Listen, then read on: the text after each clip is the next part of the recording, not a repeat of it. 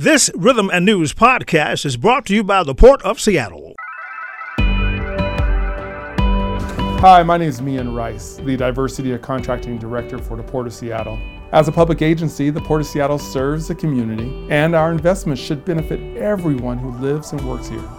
The Port is committed to equity, diversity, and inclusion, and to leveling the playing field. That means continuing to open doors to contracting opportunities to all, especially women and minority-owned and disadvantaged businesses. How can you participate? List your business in Vendor Connect, a database of contractors. Attend PortGen workshops to learn how to do business with the Port. Learn more about contracting opportunities at portseattle.org. For more information on operating a concessions at Seattle-Tacoma International Airport, visit lease.ctacshops.com. The Greater Seattle community is mourning the loss of Pastor Patronell Pat Wright, the founder of the Total Experience Gospel Choir, who recently passed away. With me to talk about Wright's legacy is Chris H. Bennett, chairman and chief commentator of the Seattle Medium Newspaper Group and the Z-Twins radio stations. Good morning, Chris. Good morning. Good morning. All right. Chris, Pat brought joy and happiness to many people for many decades, and yet what she did and what she wanted to do, she enjoyed life on her own terms. That's true. She was a treasure in the community, and you're going to miss her. The community will greatly miss her. I know she probably have not been active in the past few years because of her illness, but before then, she was just a whirlwind of a person. I mean, she just was an amazing person, and I'm happy to say she was my friend, as well as a friend of many in the community, or the community friend, because she was always willing to help people. When they talk about Pastor Patronell Wright, they always tie the Total Experience Gospel Choir, her vocalist skills, and to it, and rightfully so, because certainly those gifts are earned and defined. But she was more than just a wonderful voice musically. She was really a jewel. I worked with her on many different occasions, and it was not unusual for me to get that early phone call. Chris, we got to do something. I said, well, I need to think of it. No, you don't need to think. We just got to roll up our sleeves and do it, because we don't do it and nobody else in the community is going to do it. So there I was, solicited, and working with a person who will work. I remember the Katrina hurricane situation. There was 2 or 3 different things, but at first she would do concerts and promotions and everything she could to raise funds to help those people. And then I remember once we got what we considered enough funds to go, went to the Safeway store down on Genesee, and they had a black manager, and we parked this big truck in the parking lot, and he opened up two of the cash registers, and they bought tons of non-perishable items out there, and filled that truck to the brim right there in that parking lot. And one of her Total Experience members said, I want to drive this to Mississippi or New Orleans one. I think he ended up taking that to Mississippi, that low. And it was done. On another occasion, we partnered with Tabernacle Missionary Baptist Church, a 48-foot trailer that was collecting items to go for the Katrina people. And she was there with us, and we did it as a team. And then she made the trip down with her gospel choir to sing and entertain and inspire people to give them hope and stuff like that. And whether people remember Katrina or not, that was a devastating hurricane. I mean, it destroyed a city with water, and I think they're probably missing people that they will never find there. So it was a horrible situation. And she emotionally would do it. But one of the things also, early on when I first heard of Patronell Wright, or Pat Wright, which all of us was together sometime, she was on the then community radio station that went out of business as a gospel announcer. And so she called me and said, you need to we need a community radio station. We got to have a voice. So we got the newspaper. Yeah, but that's once a week. I said, well, and you didn't have the options of digital platforms at that time. And so you was limited to once a week or how often you can print. And so she said, but you had a lot of success with the newspaper and you could run a radio station. I said, well, I don't doubt that, but it's not that quite that simple. You got FCC, and first you got to find one that's available, and then you got to try to purchase it and negotiate it, and find somebody willing to sell the radio station. And so we did. We was able to do that, and she's true to her word. I support you and make sure, and she did. And she was the very first gospel announcer on the Z-Trans radio station. Then it was we started out doing an inspiration in the morning, and she even bought helped me get people that could. When we went into the radio business, Chris, we didn't know too much about it. Matter of fact, on the time I had only been in a radio station once in my life. And so everything was new. And maybe that was good because I didn't have to try to reinvent somebody else's mistake. And so that was the program. And the gospel program on the Sundays and Inspiration Hour was back in that time was some of the big events of the radio station. And she was there. Of course, she also was the editor of the Medium's church page too. So we go way back, and she was the very first editor, church page, and very first gospel announcer on a radio station. And I mentioned Katrina earlier, but her tracks goes, far, far more than just the beautiful voice that we hear with the lyrics of the song.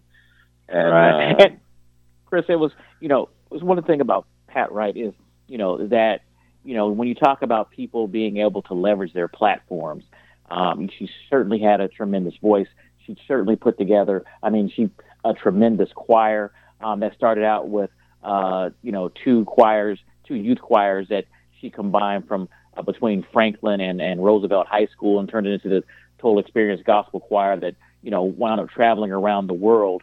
And it was such an inspiration and vital to the growth of so many young people in the area. But, she was able to leverage those platforms to influence so many other things in our community through her relationships with people.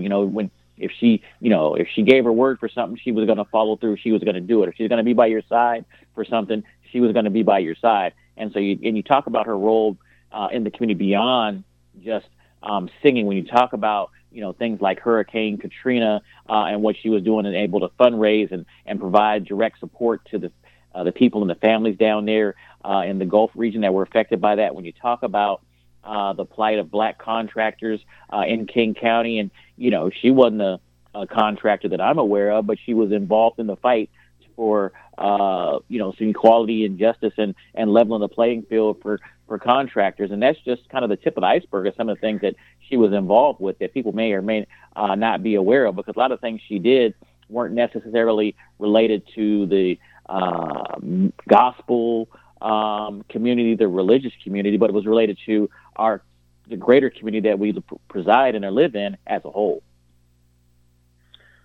Well, that's true. And when you talk about the total spirit part of it, of course, the makeup of the choir between two schools and the children that joined the choir, participated in it, that was the total experience. That's why she named it that, from what I understand. And, you know, you had children from all different cultures and backgrounds and that, and they made up this beautiful voice that she inspired and directed there. So that itself was an amazing thing, you know. But it wasn't easy for her. It was rough, and sometimes the roughness of the thing, if the truth be known, come from within our own community. Many of the some of the, I don't want to say many, but some of the black ministers resented that. They resented her getting this earned publicity and doing so many different things, and they made her path very, very difficult. She used to often complain to me about that, you know, and her the thing that she complained most about is that most of the black ministers couldn't accept black women ministers.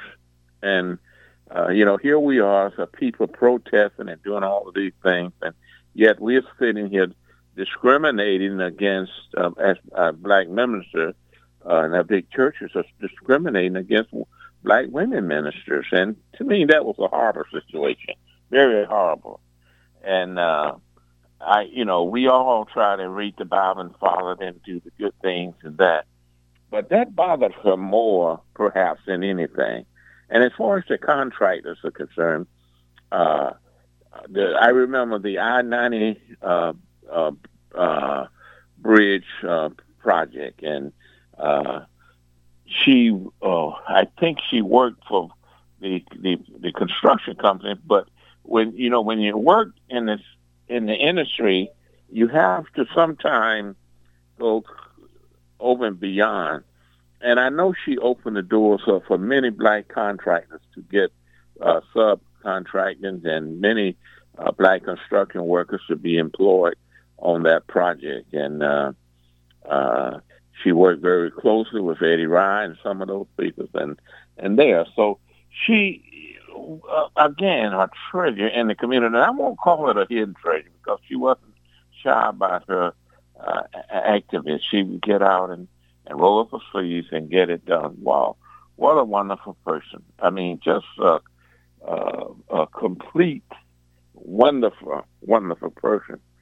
And so I remember it wasn't her personally, but was at one of the Sonics games. This lady and the 2 or 3 kids on a fast break to the other end, they went to the other end of the goal and sat in the middle of the floor in a Sonics game. And Bill Russell was coaching. And that particular person, I thought it was Pat, but it was her sister. But she supported that. And she worked with them to bring change and plight to the situation of mothers with children and on welfare and all other kind of affairs and that. And I remember working with the assistant coach, Emmett Bryant, that went and got with the people and they talked to them. And, it wasn't, Emmett and Bill Russell was not going to allow the police to come in and throw these people.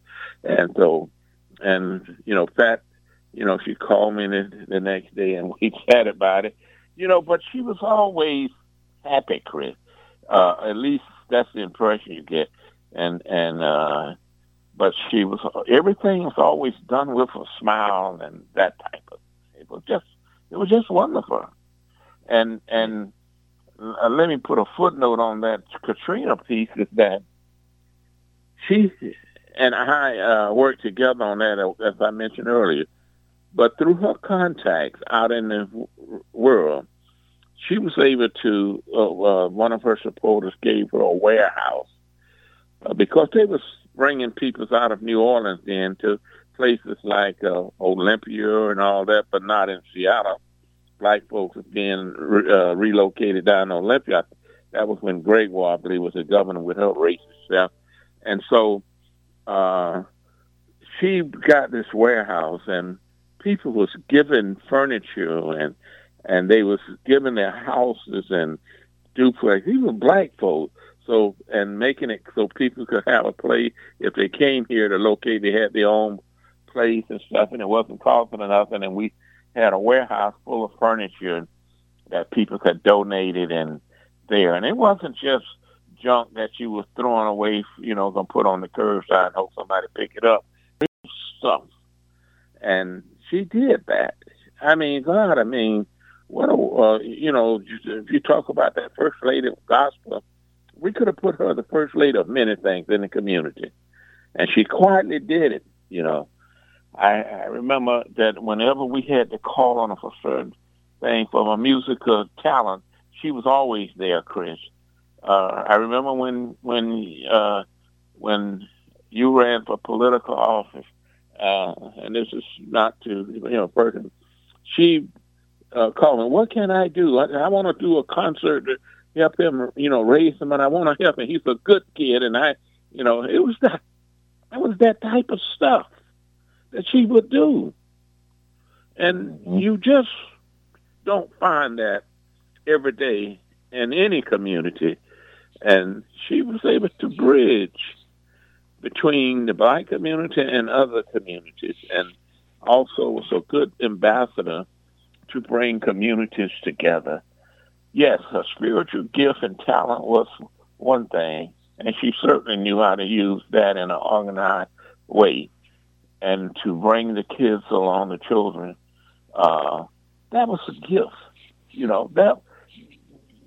and she, she wasn't a person that had economically had a lot of wealth, but if you look at her talent, it was unmatched. It was fulfilling everything. She performed all over the world. She would be we had Martin Luther King days with the Sonic back then. I'm glad to see him coming back. Maybe we'll get some more of that recognition. She would be down there with her choir and members of the choir doing the national anthem and performing before the game and stuff. And, she, never complaining that the only time, like I said, she complained about the treatment that some of the black ministers afforded her, and that was undeserving. And it was really a disgrace, if you want my real hard opinion. It was disgraceful. And how in the world can you read the Bible and come as we are, and God says love everybody and love one another as Jesus said, as He loved you, and then you have that hate venom. That was not that. Pat Wright had a wonderful smile, a personality with it, and a world of good talent, and that's why she was known as the First Lady of Gospel here in the state of Washington. Right. Well, she certainly left her mark not only here in the Pacific Northwest, but all across around the world in terms of the people that she touched, in terms of the people that she was able to influence and know and create an opportunity for members of her choir, whether it was when she was first starting out or at the tail end of the choir, to go out and perform and experience places that they might not have been able to experience otherwise had it not been for the Total Experience Gospel Choir. So she surely was a treasure here in the Pacific Northwest for a number of reasons, like you outlined this morning. She surely will be missed, but I'm sure her legacy will live on through her family, but also her extended family with the Total Experience Gospel Choir members and other people in the community who she's touched and influenced and worked with over so many years. So her legacy will live on through them. That's true, and I know there'll be private family at her request. She did not want a big public. There will not be a public service. It's a private service for family, I think, and very close friends. I believe that's on tomorrow's. And at a later date, there will be a musical celebration of her life for the public, but the homegoing service and that is private for the family and very, very close friends, and that's so. This is her desire, and I mean, if you would have opened up the stadium downtown and had a public service, you would have packed it. But at her request, her work had already been done here on this earth, and so she transitioned into the eternal life. All right. Well, Chris, I want to thank you for joining us on today's show, and our condolences to the family of Pastor Patronell, Pat Wright.